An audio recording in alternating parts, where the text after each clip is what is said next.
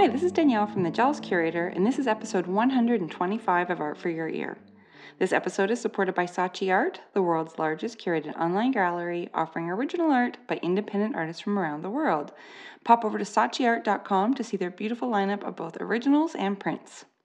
And this week is also supported by the beautiful and art-filled Create magazine. If you don't know it, you should. Create is an independent contemporary art magazine highlighting the work of artists, makers, creative entrepreneurs. They promote fresh, unique art from all around the world, and they are always taking submissions through open calls to both their print issues and their daily blog. Oh, and P.S., I am actually curating the next print issue, and the deadline is fast approaching. Get your work in for me to see by February 28th, 2018.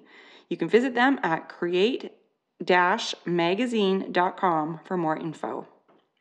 Now, on to today's episode. I am talking to the amazingly talented Cornwall-based painter, Pippa Young. I love her work. I've written about her several times, and just found out that she was also taught by one of my recent guests, Lisa Wright. Oh, Cornwall, filled to the brim with amazing artists. So, without further ado, let's call Pippa in that art-filled corner of the world. Hi, Pippa. Hi, Danielle. I love your work so much. Thank you. I've written about you a few times. Now... Yeah, I noticed. It was great. And now, with worlds colliding, you're on the podcast.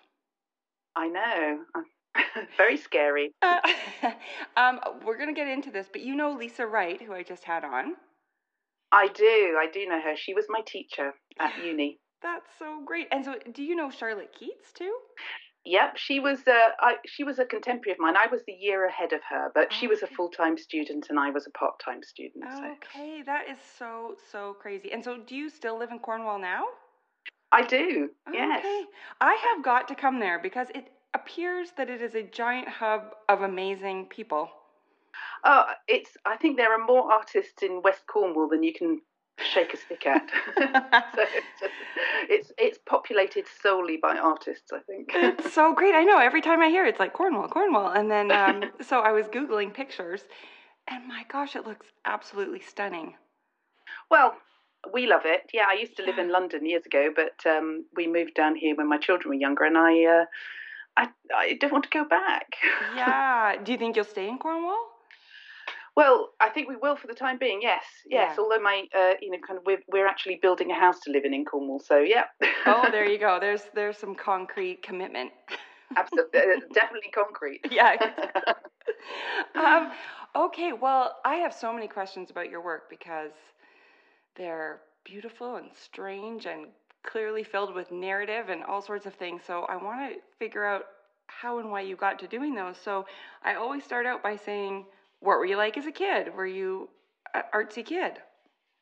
Well, I was thinking about this, and I like any kid, I did a lot of cutting and sticking and glitter and macaroni type of things, and I wasn't concentrating on fine art or kind of that sort of thing, but I think I always made stuff. So I came to fine art relatively late actually in my journey, but I've always done something visual. And so did you go to university? You didn't go for art initially. Well, when I grew up, weirdly, I was actually wanting to be an engineer until I was about 16.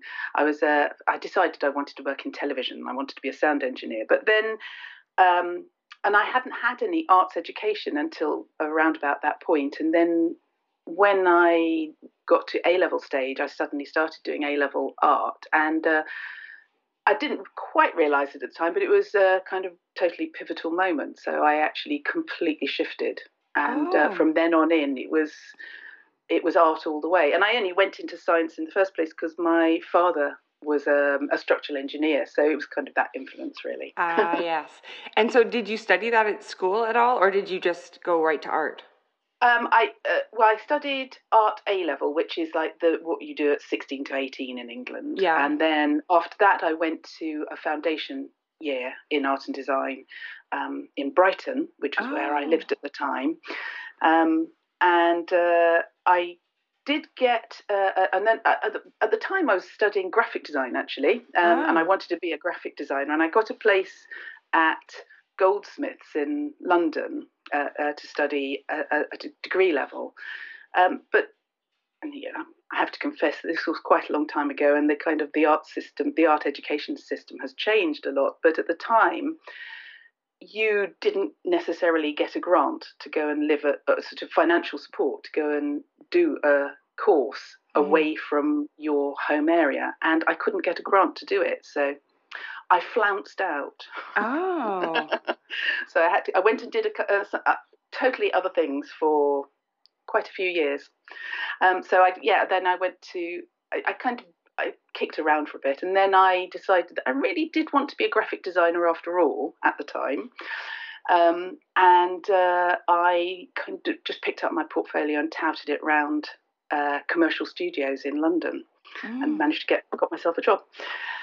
Wow. And then, so it's kind of quite a long route to fine art, I have to say. Yeah, well, and then so what point, okay, so this was in London, so you're working away in London, and then did you get married and have your children there? Yes, I sort of worked. I worked in London as a sort of studio junior, learning the craft, as it were. And then after a while, I went freelance. And then after a while, I got more work than I could handle on my own. So I set up my own graphic design business. And then that sort of grew. And eventually, I met my husband, now husband, but at the time he was a client actually. And we got together. And then after a while, we decided that. We wanted to have children, but I didn't feel that I could run the business and do the children on my own. So he joined the business. So we were both running the business at that point. And then after having children, I realised that it was really difficult to do graphic design and bring up children. So I kind of handed it over to my husband at the time. But then sort of 6 months at home with the children, and I realised I can't do this full time. It's So then I started illustrating children's books. Wow. So that was just like a hobby to begin with, and then I got a few published, and I sort of illustrated for kind of book publishers for a while, and then after that I got to the point where I thought, if I have to draw a cute duck or a cute bunny again, I'm going to go insane.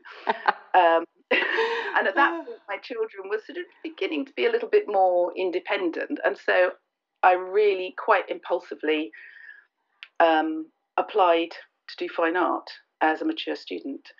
And I forgot to mention the bit in the middle where we moved from London to Cornwall. Yeah. Oh my! So when you were doing the illustrations, were you in Cornwall already? Started in London. I did a little bit in Cornwall, but then after a while, it became, I kind of decided that wasn't what I wanted to do after all. Yeah. Oh my gosh! And so the whole time that you were running the graphic design business, were you doing any of your own artwork on the side, or no? Well, not really, because I think it was full on. Yeah. It was full on. It was really busy, and so you're doing long hours, and there really wasn't very much time after work and after you put the children to bed. So. Yeah. I was a graphic designer for 18 years. Yes. And same thing, it is so full on, and you put your creative effort into it. So you come home and you're just like, yes. Oh my God, the last thing you want to do is crack open paints or anything. You're just sort of done. But yeah, I think also it's a different way of approaching, and it's a creative thing, but it's a different way of approaching creativity, because as a graphic designer, I think you're there solving other people's problems. Yeah. But as a fine artist, you're asking questions, and I think it's quite difficult to make that mental shift. Yeah, it is. I totally agree. I all the inner critic stuff that people talk about, and I said, I never had that as a designer, because those were briefs from other people.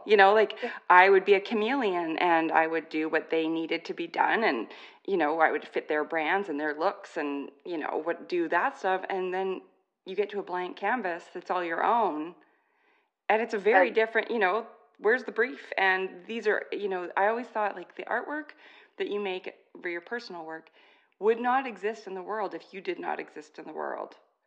Yes. Yeah, you're right. You're right. So it adds this extra thing because, otherwise another designer would pick up that work and they would do it. And so it is a really personal, it's a big shift. So when you went to go and study fine art, were you super excited and ready for that shift, or did it take a minute? I kind of struggled quite a lot to begin with because I didn't really know what I wanted to do. I didn't know what my voice was, to be honest. So kind of it's interesting that you talk so much about self-doubt and inner critic. Well, God, my inner critic was absolutely rampant at the time. So, and I kind of I started off at university. I kind of ditched everything that I'd learnt as a designer because I thought, oh, that's irrelevant. That's nothing to do with fine art. And then I struggled. And I tried to be like everybody else and do splashy and expressive kind of abstract work. And then it was gradually, I suddenly realised that actually, no, some of the things I learned as a designer, you can fold those into your practice, and they can be useful. Composition and colour and that sort of thing. It's a kind of big part of fine art. Absolutely. And at the beginning of it, I didn't know about your graphic design history. And as soon as at the beginning of this you said graphic design, I was like, oh. Suddenly your work makes so much sense. Like, your negative space and your fields of color and the pattern in the background and your compositions. And it's like, okay, now it's all coming clear. And so when you started, did you think you were going to do painting, or did you sort of try everything to try and find your spot? I think because I'd spent so long in design in front of a screen, in the digital world, really, I was really keen to engage with, kind of real materials. So drawing and painting was definitely the sort of thing I was aiming for. But I mean, I did try sculpture, but I 3 dimensions. I just don't know. I can't get myself into 3 dimensions. And I did try some sort of the digital stuff, but it felt a little bit too much like work. And not fun. Yeah. And so while you were there, okay, so Lisa Wright was one of your teachers. Oh yeah, she was really influential. Really, she was great. She was a fantastic teacher. And so, what did you have her for, painting? Well, she was my tutor for a while, and yes, she. I mean, the way I went to university as a part-time mature student, so I did it over 5 years rather than the normal 3 years, and so we weren't there all the time on the premises. So we had sort of special sessions, and we used to do kind of working on a large canvas or kind of painting as if you were a Renaissance painter or that sort of thing. But it was more about sort of kind of group crits and kind of one-to-one tutorials, really. So, wow, that sounds fantastic. Was just fantastic opportunity to have one-to-ones with Lisa, I have to say. Yeah, no kidding. She's so lovely. I just had her on the podcast. And a great teacher. Yeah, that's what Charlotte said, because I'd interviewed Charlotte Keats on the podcast, and then shortly after that I'd written about Lisa, and she was just like, Charlotte messaged and said, she was my teacher. She's like, you have to have her on. And then she came on and she was lovely, and then figured out that you had studied with her too, and it's just like, oh my gosh, okay, Cornwall girls, let's just do this thing. And so can I ask you, how did you feel being a mature student? Did that make you feel uncomfortable? Or were there other mature students that kind of like you could band together, or how did you feel? Yeah, there was a group of mature students. Most of the part-time students were the more mature students. But weirdly, I did think it was going to be an issue, my age, but weirdly, when I just felt equal to everybody, and nobody seemed to. There were 1 or 2 people who kind of looked at me as in a sort of scared fashion when I walked into the room, because they probably thought I was a tutor or something. But most of like Charlotte is very much younger than me, but it just felt like you were on equal terms with everybody. That's so good. Great. Yeah. Yeah. I always think, because I did my BFA right out of high school, and there was two women that were mature students, and they were so into it, obviously, because right, like they had lived, a chunk of their life, and they were there for a purpose. Where when you're 18, 19, like it's a bit floundery, like you're not exactly sure who you are, but these women showed up and knew who they were and knew why they were there. And I always thought, like, a lot of people signed up and did their masters right after, and I thought, if I ever do my masters, I'm coming back like these guys. Like, I'd rather come back in my late 40s and do it, when I had a point to express.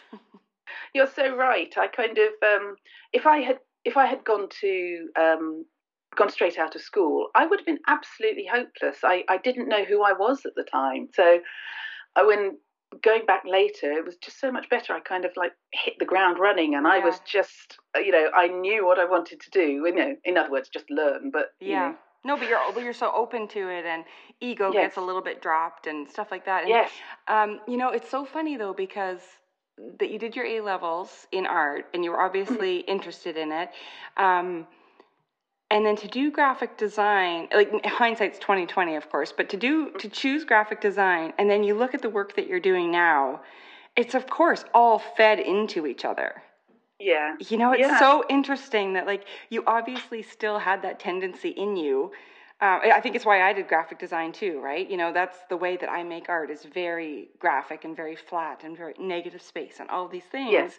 And I think it's just kind of in you, and it's so cool that it's now surfaced in the way that you're working now. Yes, I think I kind of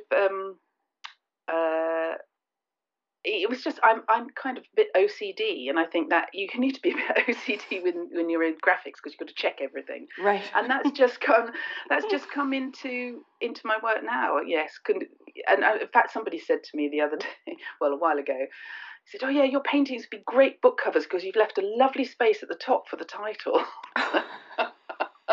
Yes, that's exactly why I've done that. Yeah. Well, so that I had my first really amazing creative director said to me, I had designed something, and she was reviewing it, and she was standing behind me, and she's like, "Can you just move that one element over 2 pixels?" And I thought, oh, good Lord. And I moved it over 2 pixels, and it was so much better. Oh, really? Yeah, and I just remember thinking, oh, because I'd come out of fine art, and so where things could be looser and whatever, and I went to a really conceptual school, so, anything kind of goes, and then to have this woman say, move it over 2 pixels, and to see the difference completely changed the way I was a designer. It completely changes the way I am as an artist, and so whether you realize it or not, that stuff that stuff gets planted in your brain. Oh, it definitely does, yeah. Yeah. Okay, so when did you start doing the work that you're doing now? Did that happen at the end of school or middle, or not until you were done? I think it kind of started in the kind of the final stages. It was when I started doing my dissertation. It all seemed to come together. I kind of I'd really been round the houses, and kind of been in one big circular loop, and I sort of came back to where I started, but in a much better place. I knew the sort of things that I wanted to say, and having, a lot of people used to sort of be intimidated by doing the dissertation and all the writing and all the research, but to be honest, I loved that, because that really, I sort of, oh, now I get it. Now I see why they're doing that. It helps you distill things. Yeah. Absolutely. Yeah. So, it was quite late in the day. So it was really the work that I showed at my degree show, and the work that I'd done in the sort of last 6 months was where getting towards where I am now. Yeah, the beginning of it. And so, because I've written about a bunch of different things that you've done. So the interventions that you've done on the vintage, did that come after you'd already been painting? Weirdly it did, actually. That came about from sorry, I didn't know. Do you want to say something about them or? No, well, No. no, I just want an excuse to put them in the post. But because they're photographic and the faces are so beautiful, and then you've added the flat, like the pattern or the hats or whatever, I thought, I was just so curious if it was like the chicken and the egg. I was like, I wonder if she started playing with those and thought, aha, I'll paint those, or if you'd already been painting those and then came across the vintage photo and added your signature touch. Yeah, it was more the second way around, but it was they're not randomly found images. They are actually family photographs, and I had an elderly relative who sadly died, and we were clearing out her house, and she had lived in the same house that she was born in for like 85 years, and she'd kept everything. And these were sort of almost like family archive photographs. And there were hundreds of them. And I couldn't bear to throw them away. She'd probably be horrified at what I've done to them. But but it came about, they were just sitting there. And I think, I was just looking through them. And it was at the end, at that time, sort of in between ending a show and starting a new body of work. And it was just, I'm just going to see what happens with these, and I just had fun, really. Yeah, you can tell. Yeah. Yeah, I really enjoyed it. It was just like, it doesn't really matter what I do with these, I can just do anything, and it was great. How many did you do? Well, quite a few. I can't remember, but 50, 100. Yeah. Oh my gosh, that's crazy. They are really beautiful. I'm so glad I asked you, because I just thought they were found. I didn't realize they were. Well, they were found in your family archive. That's great. Yeah. I'd like to do some more like that, actually. Yeah, they're very, I don't know. I find all of your work kind of gives me a chill. Like there's some weird little ghostly something going on. Okay, so let's reverse. So your portraits are insanely beautiful. Which blows my mind that you haven't been painting for a really, really, really long time. And I know you don't consider them portraits, so let's talk about that.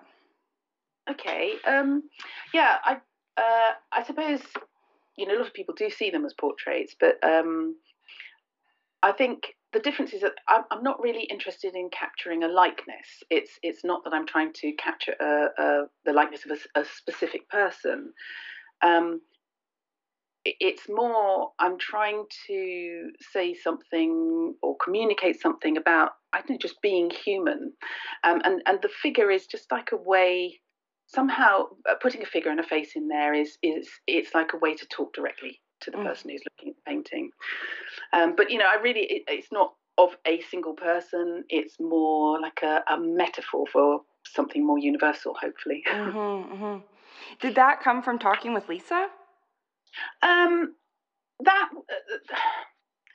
It probably did. I can't remember a specific conversation, but these things, sort of little snippets of words stay in your mind, and then they sort of resurface subliminally, kind of years later, and you think, oh yeah, that idea came from that point, but you don't really realize it at the time. Yeah, again, just another seed that got planted somewhere along the way. And so the combination of the really detailed and realistic mixed with your flat patterns or the bonnets and stuff, what's going on there? I think, it came out, the whole kind of process that I ended up doing came out of a collage process at the very beginning. That's what I was doing in the middle of my kind of university career. It's kind of, I started off by just putting random fragments of images randomly together to see what happened, and then painting them. And then it gradually came about as sort of fragmenting the single image with a kind of variety of visual languages, really. And it's kind of, you read those different visual languages in different ways, and they have different meanings. And I'm hoping that the different languages will make connections in the kind of the viewer's mind. May not be the same connections as were in my mind, but that doesn't really matter. Yeah, that I totally know what you mean. I've told this story before, but I said that one time in a crit during my BFA, was that somebody said, I put my painting up and they said, well, what does it mean? And so I made them go around in the circle. There's 24 people in my class, and I made them each say what they thought it meant. Yeah. And they said, so who's right? And I said, well, you're all right, because, you're all going to interpret it differently and whatever. And I got a C. Really? Yeah, because the teacher was like, you should have your own opinion, blah, blah. I'm like, I do, but I'm just trying to make a point. Anyway, that did not fly. I'm really disappointed to hear that, because I think that's great. Well, I thought I was quite clever, but no. Anyway, it was a different time. But I think that that's so brilliant, because yes, everybody from their past experiences or from whatever, people have different. Blue means something to them, or this means something, or things remind them of different stuff. So it's so cool that you present this visual language and let people interpret. Yeah, well, I think also that's the just going back to what you just said, to me it seems art or fine art paintings, they're not there to sort of spell out a specific message. They're there as a sort of like to me, a contemplative space. And if you want to spell out a particular message, well, you do a bit of graphic design, or you do take a photograph or something. And so to me, I've forgotten what your last question was, but to me it's about the Oh, I know, it was about the combination of things that you've got going on in a piece. That was what it was. Well, I want to sort of put a combination of different elements which might be kind of slightly disparate or slightly unconnected, but when you put them together they make a new connection that hopefully might be interesting. But Mm-hmm. When did I keep obsessing over your bonnets? But that was when I first found your work. I just loved the combination of, it feels very collagish actually. And have you seen The Handmaid's Tale? I've missed it on TV and I haven't been able to watch, but I saw one episode, but I've read the book and I loved it. Yeah. And so that feels very much like that to me in a way, but I'm like, that's probably wrong, but it's got that sort of feel. And I was just wondering, when did the first bonnet go on and why? Interesting. It came about really by accident to begin with, because I used to use my then teenage son as a model for the boys, and he just one of the times I was taking photographs of him, he had one of those woolly kind of Nepalese hats on. Oh yeah. And I just really liked the look of it. And what it made me think about was I obviously didn't want to paint the pattern on, so I painted it white, and it made me think of those sort of hats that get worn in Renaissance paintings. But it served a really important purpose for me, which was to again, it was what I tried to do with all the figures is to try to kind of distill them to kind of the essence of humanness. So I don't like them to be if I can make them ambiguous in gender, that's great. And if I can make them ambiguous in sort of place in time, that's great, because I want it to be about being human, not about this particular hairstyle or that particular fashion. So the hats allow me to get rid of hair, which actually does place a figure at a particular point in time, I think. Yeah. So then it starts acting as a sort of psychological space, this kind of empty white hat. I love how flat they are. And actually, weirdly, I looked at, I sort of did a bit of research, and kind of it's modelled on what's called a Phrygian cap, which is like a liberty bonnet, which was worn by or given to emancipated Roman slaves. And so it's like a freedom hat. So to me, it's like the figure is free to be whatever you want it to be. If you see what I mean. Oh, that gave me chills.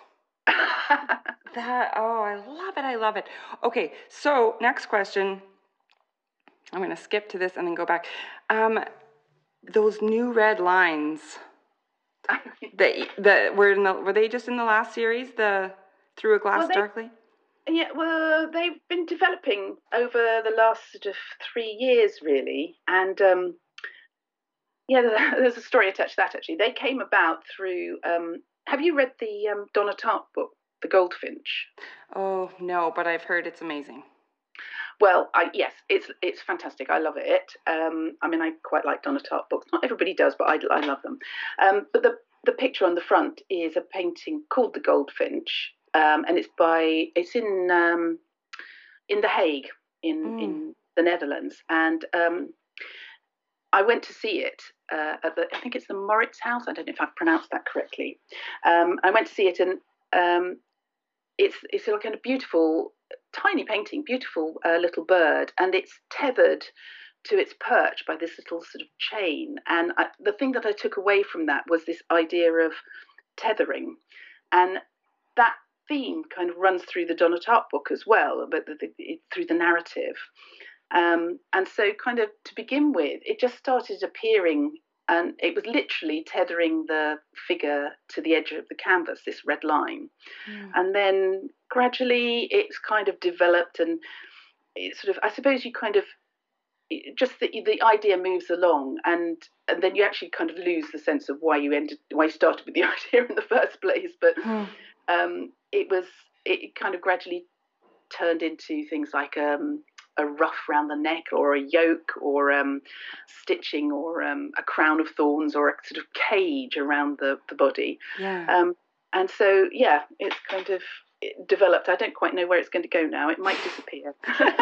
Well, the first time I saw them, I went and found a close-up as close as I could get and zoomed right in, because I was like, is that thread on there? What is going on? And they're actually painted lines. Yes, they are. And it's hello, graphic designer. I know. OCD graphic designer. It is quite a laborious process. One of my paintings, I did sort of like a stylized crown of thorns on the head of the figure, and it just took forever. Luckily, it was over 6 months, because you have to kind of do a little bit with masking tape, paint it, let it dry, and then do the next bit. Right. And does it kind of make you cross-eyed? Like, that's got to be some precise stuff going on. Yeah, it's kind of slightly. I mean, I use masking tape, so I don't actually paint it with like freehand. Right. But still, like, to go that slowly into, But it's kind of nice that you have to stop and let it dry. Otherwise, you would probably go cross-eyed. I think so. Yes. Yeah, I certainly would. I'm not a detail gal. I always, on the computer, I certainly am, but I don't think I have the patience. Well, I think that's my thing that I've developed, and that's probably because of, I'm older than I was, obviously. I hate when that happens. Yeah, I know. I've forced myself to, because I used to be quite slapdash, and I've forced myself to be kind of, I kind of say to myself, I suppose it's probably partly my inner critic, say, is that really good enough? Is that really the best you can do? And then if I say, no, I think I could do better, I make myself do it again. Mm-hmm. Well, you know what? That is a perfect use of an inner critic. It really is. Like, so many of the really accomplished, I mean, everyone I talk to, super successful, I mean, they all have an inner critic. But I love when people can use their inner critic for good like that, to push themselves, instead of being like, could it be better? Yes. So I guess I'll just quit and sit on the couch. Like, like, that's the bad way. This is the excellent way. And so have you ever shown with Lisa? No, she's way ahead of me. Oh, yeah, I just think it would be so interesting. I think, well, I think her work is amazing. I think your work is equally as amazing. What do your kids think? Well, my youngest son says, well, of course you'd be nothing without me, because he's my model. Thank you, son. Thank you. Yes. Yes, no, they're very engaged on the art journey themselves. So that's, they kind of very supportive. Oh, that's very cool. Because, that's a really, such a great transition that you've made. And you sound really happy. Like, it sounds like it was the right thing. Oh, absolutely. Yeah. I can't, in a way, I wished I'd got here a lot earlier, but in a way I'm glad I didn't, because I wouldn't have done it in the same way. So you wouldn't, you'd be doing something completely different, I bet. Yeah. Yeah. Okay, so then there's another thing that I love. I've got my little list of things I love. Hats, we covered that. Crazy little tiny red lines. And then there's some sort of trash bag situation that's made its way into the last few series too, and I want to know what that's about. Okay, well that again started kind of way back, by accident, and I was taking some photographs of my son again, and he was just because you'd be nothing without him. Yeah, and he was messing around with cling film, and he stretched it across his face. Don't try that at home, folks. Yeah, that's. And it just looked great. Initially, I liked the whole plastic thing because it fragmented the image in a kind of painterly way. But gradually, it became a kind of metaphor for that sort of second-hand experience of photography. So the idea, and screen-based activities. So the idea that you see things through something else, through a filter.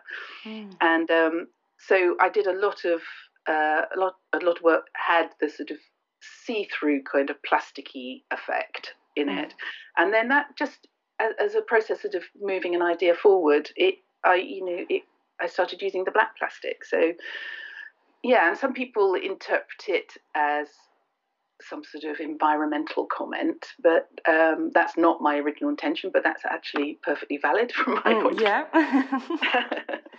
Yeah, because there's that one with the two girls holding like a baby. A plastic baby. Yeah. Yeah, and kind of it's what it does for me, the plastic, it stands in for something else, and it makes I hope it makes people look at it and sort of think, well, what is that about? What does that mean? And what does that mean to me? Yeah. Yep. That's, and it does that exactly, because they're portraits in that they're people, but there's such narratives. All of your work, I want to know what the novel behind it is. I suppose each painting though is kind of, to me, each painting is like almost like a phrase of a story. So like a whole body of work might be a poem or something, and then each kind of painting or piece of work in that body is like a phrase. So they are all linked to everything else, I think.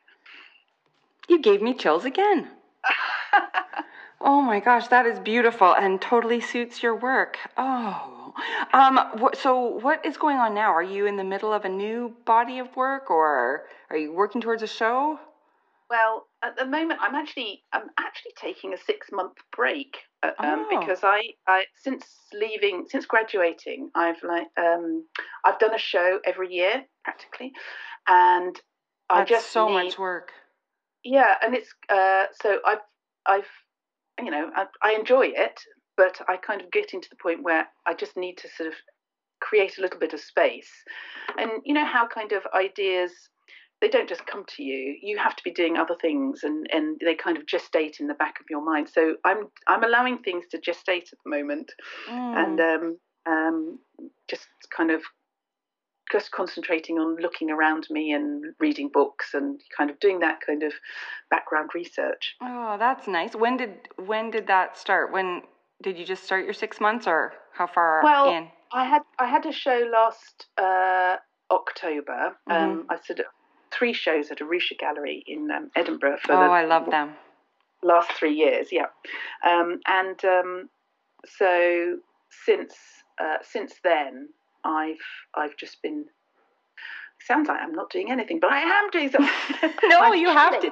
Yeah, that is so important. And I mean, I'm sure, like what I've heard from Cornwall, it's so naturally beautiful, and I think taking that time to breathe and because otherwise it can become production. It almost becomes like graphic design in a way when you're working towards a show and you've got X many pieces, and sometimes it's nice. You gotta, if you're going to evolve, you have to give yourself that time and space to let your brain relax.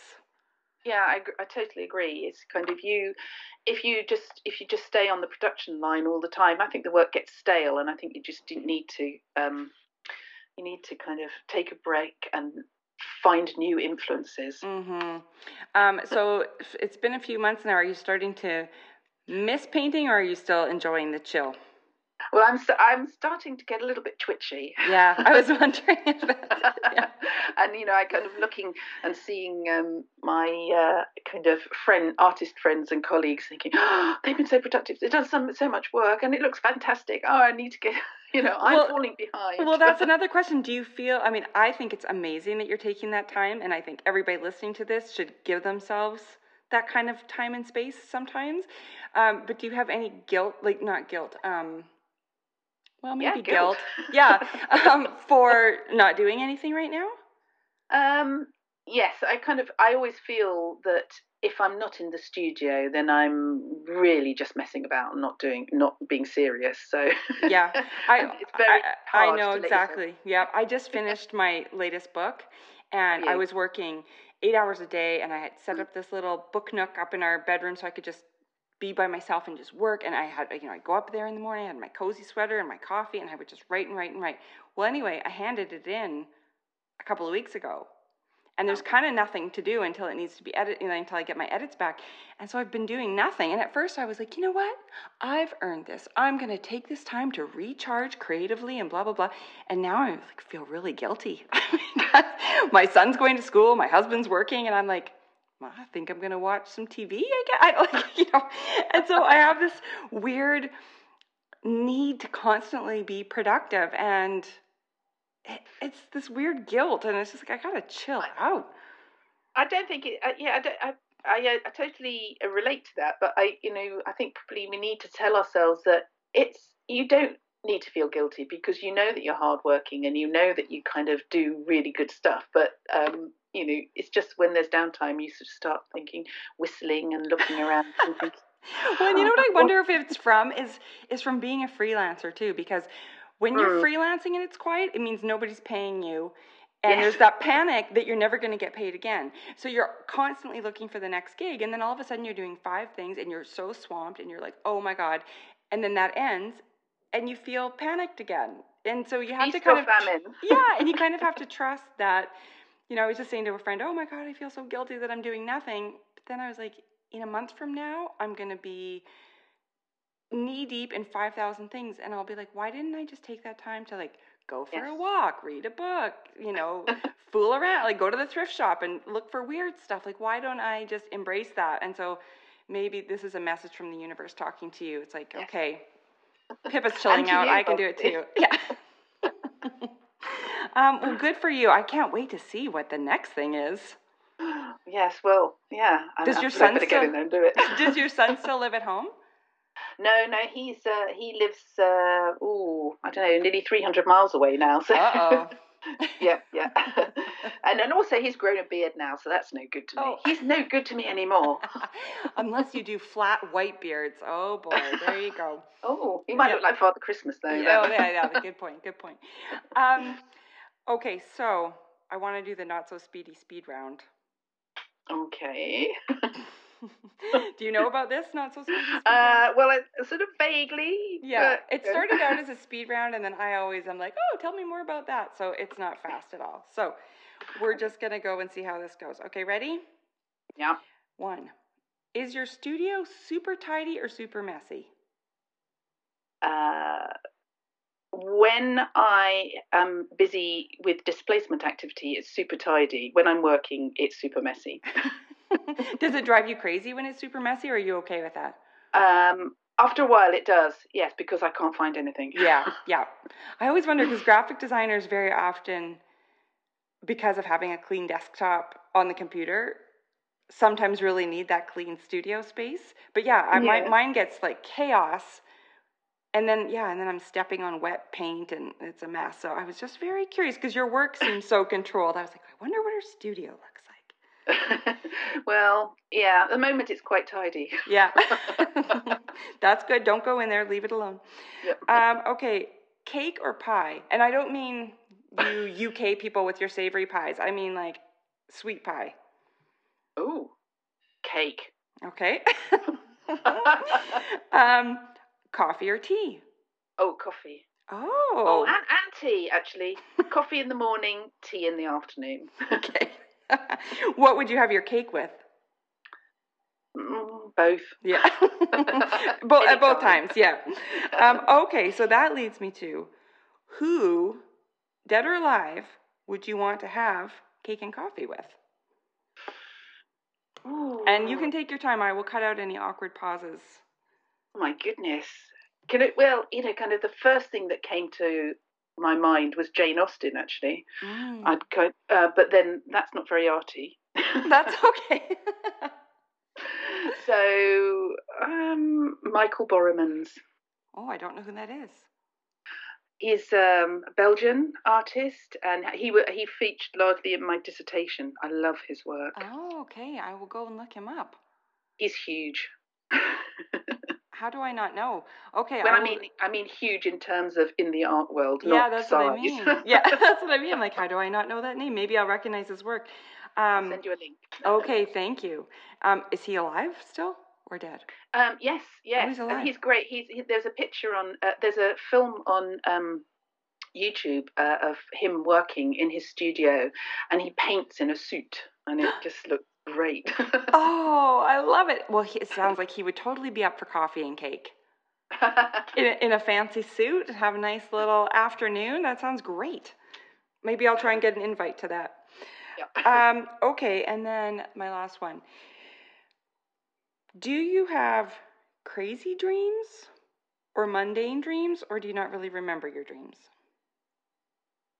Mostly, I don't remember my dreams, actually. Occasionally, I wake up and they are usually anxiety dreams about, I don't know, not working hard enough or something like that. That's interesting. I have lots of anxiety dreams too, but I never know what they mean because they're so crazy and weird. It's usually like trying to get to an airport or, something, and I can't get, and I'll wake up just soaking wet.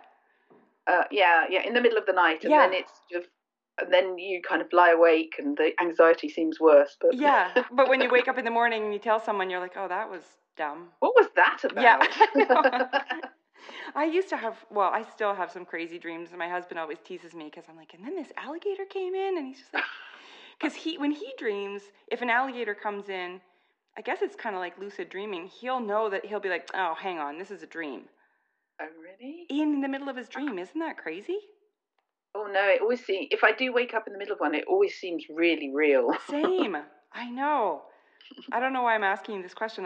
This popped into my head as I was writing my list of not so speedy speed round. Sometimes I had a dream the other night that it seemed like it was a dream that lasted the whole night, that I was cleaning the kitchen. And it never got clean? No, I just kept cleaning. I kept finding corners of dirt, and then I did it all night. And then I woke up and I was like, well, that was a waste of a night. And then my kitchen was still messy in real life. I was like, come on. That's not how you want to spend a night. Anyway. Okay, that's all my questions. Great. Wasn't that so fast and easy? That was almost an hour. Was it really? Yeah. Gosh, it was great. I had a good time. I know, me too. And so now I was saying to Lisa on the last one, I have to somehow get myself to Cornwall. That's very far away from where I live. I'm on the west coast of Canada. In British Columbia? Yeah. I'm about... Where? Well, I'm in the Okanagan Valley, which is about kind of right in the middle of the province. So I'm about 5 hours in from Vancouver.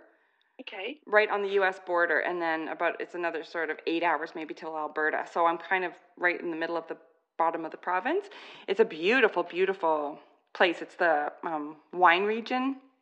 And really? Yeah, so outside of my window we're surrounded by grape vineyards, and then across the street is a peach orchard, cherry orchard, apple orchard, and then a view of our 100-mile long lake. Wow. I don't know how we got into that little segue, but I know, because I was saying Cornwall is so far away from here. Yeah. But Sorry. I was talking to Lisa about it, and I was like, I gotta somehow get myself there and I think my son would love it. How old's your son? He's 11, but he's very into when he was little, he wanted to be a fisherman, and so he's very into seaside towns and. For a while there, he wanted to live in Iceland, and he loves Newfoundland and Canada, all that, that kind of seaside town. So I was looking at pictures of Cornwall, and I thought, oh man, this kid, He'll totally come with me on this trip. Well, I tell you what, I said earlier that I was building a house. We're building a house. This is the project that I'm concentrating on at the moment. Oh, and yes, you're not doing nothing if you're building a house. Well, I'm not personally. Well, no, but still. There are people who do that. But if you, when it's built, which is due this summer, you can come and stay. Oh my gosh. And if you look on Instagram on Sea Edge House, you can see pictures of it in progress. Okay. Oh my gosh, I totally will. That's exciting. This summer you'll be done. Yeah, I hope so. I'm desperate to move in. We're renting a cottage at the moment, so it's all very. Oh yeah. And houses always take so much longer than you think they will. Yeah. I think I can gather everything I need from your site and from all these places, but if not, I will give you a shout and gather up all of this so I can put a great big beautiful post together on my site so everyone can see what we were talking about. Fantastic. Thank you very much for talking to me. Oh, it was so much fun. And like I said, I can't wait to have an excuse to put another post together. So, and we will be in touch because it is now my goal to get myself there. So at some point, I'll be knocking on your brand new door. Brilliant. Okay. I look forward to it. Okay, I'll talk to you soon. Okay, bye-bye. Bye. You see, this is exactly why I have a podcast. A graphic designer, a mature student, mother of two. I didn't know any of those things before today. Thank you so much to Pippa for this lovely, inspiring, insightful, fun chat. She thinks I'm kidding, but I really might show up at that brand new door of hers.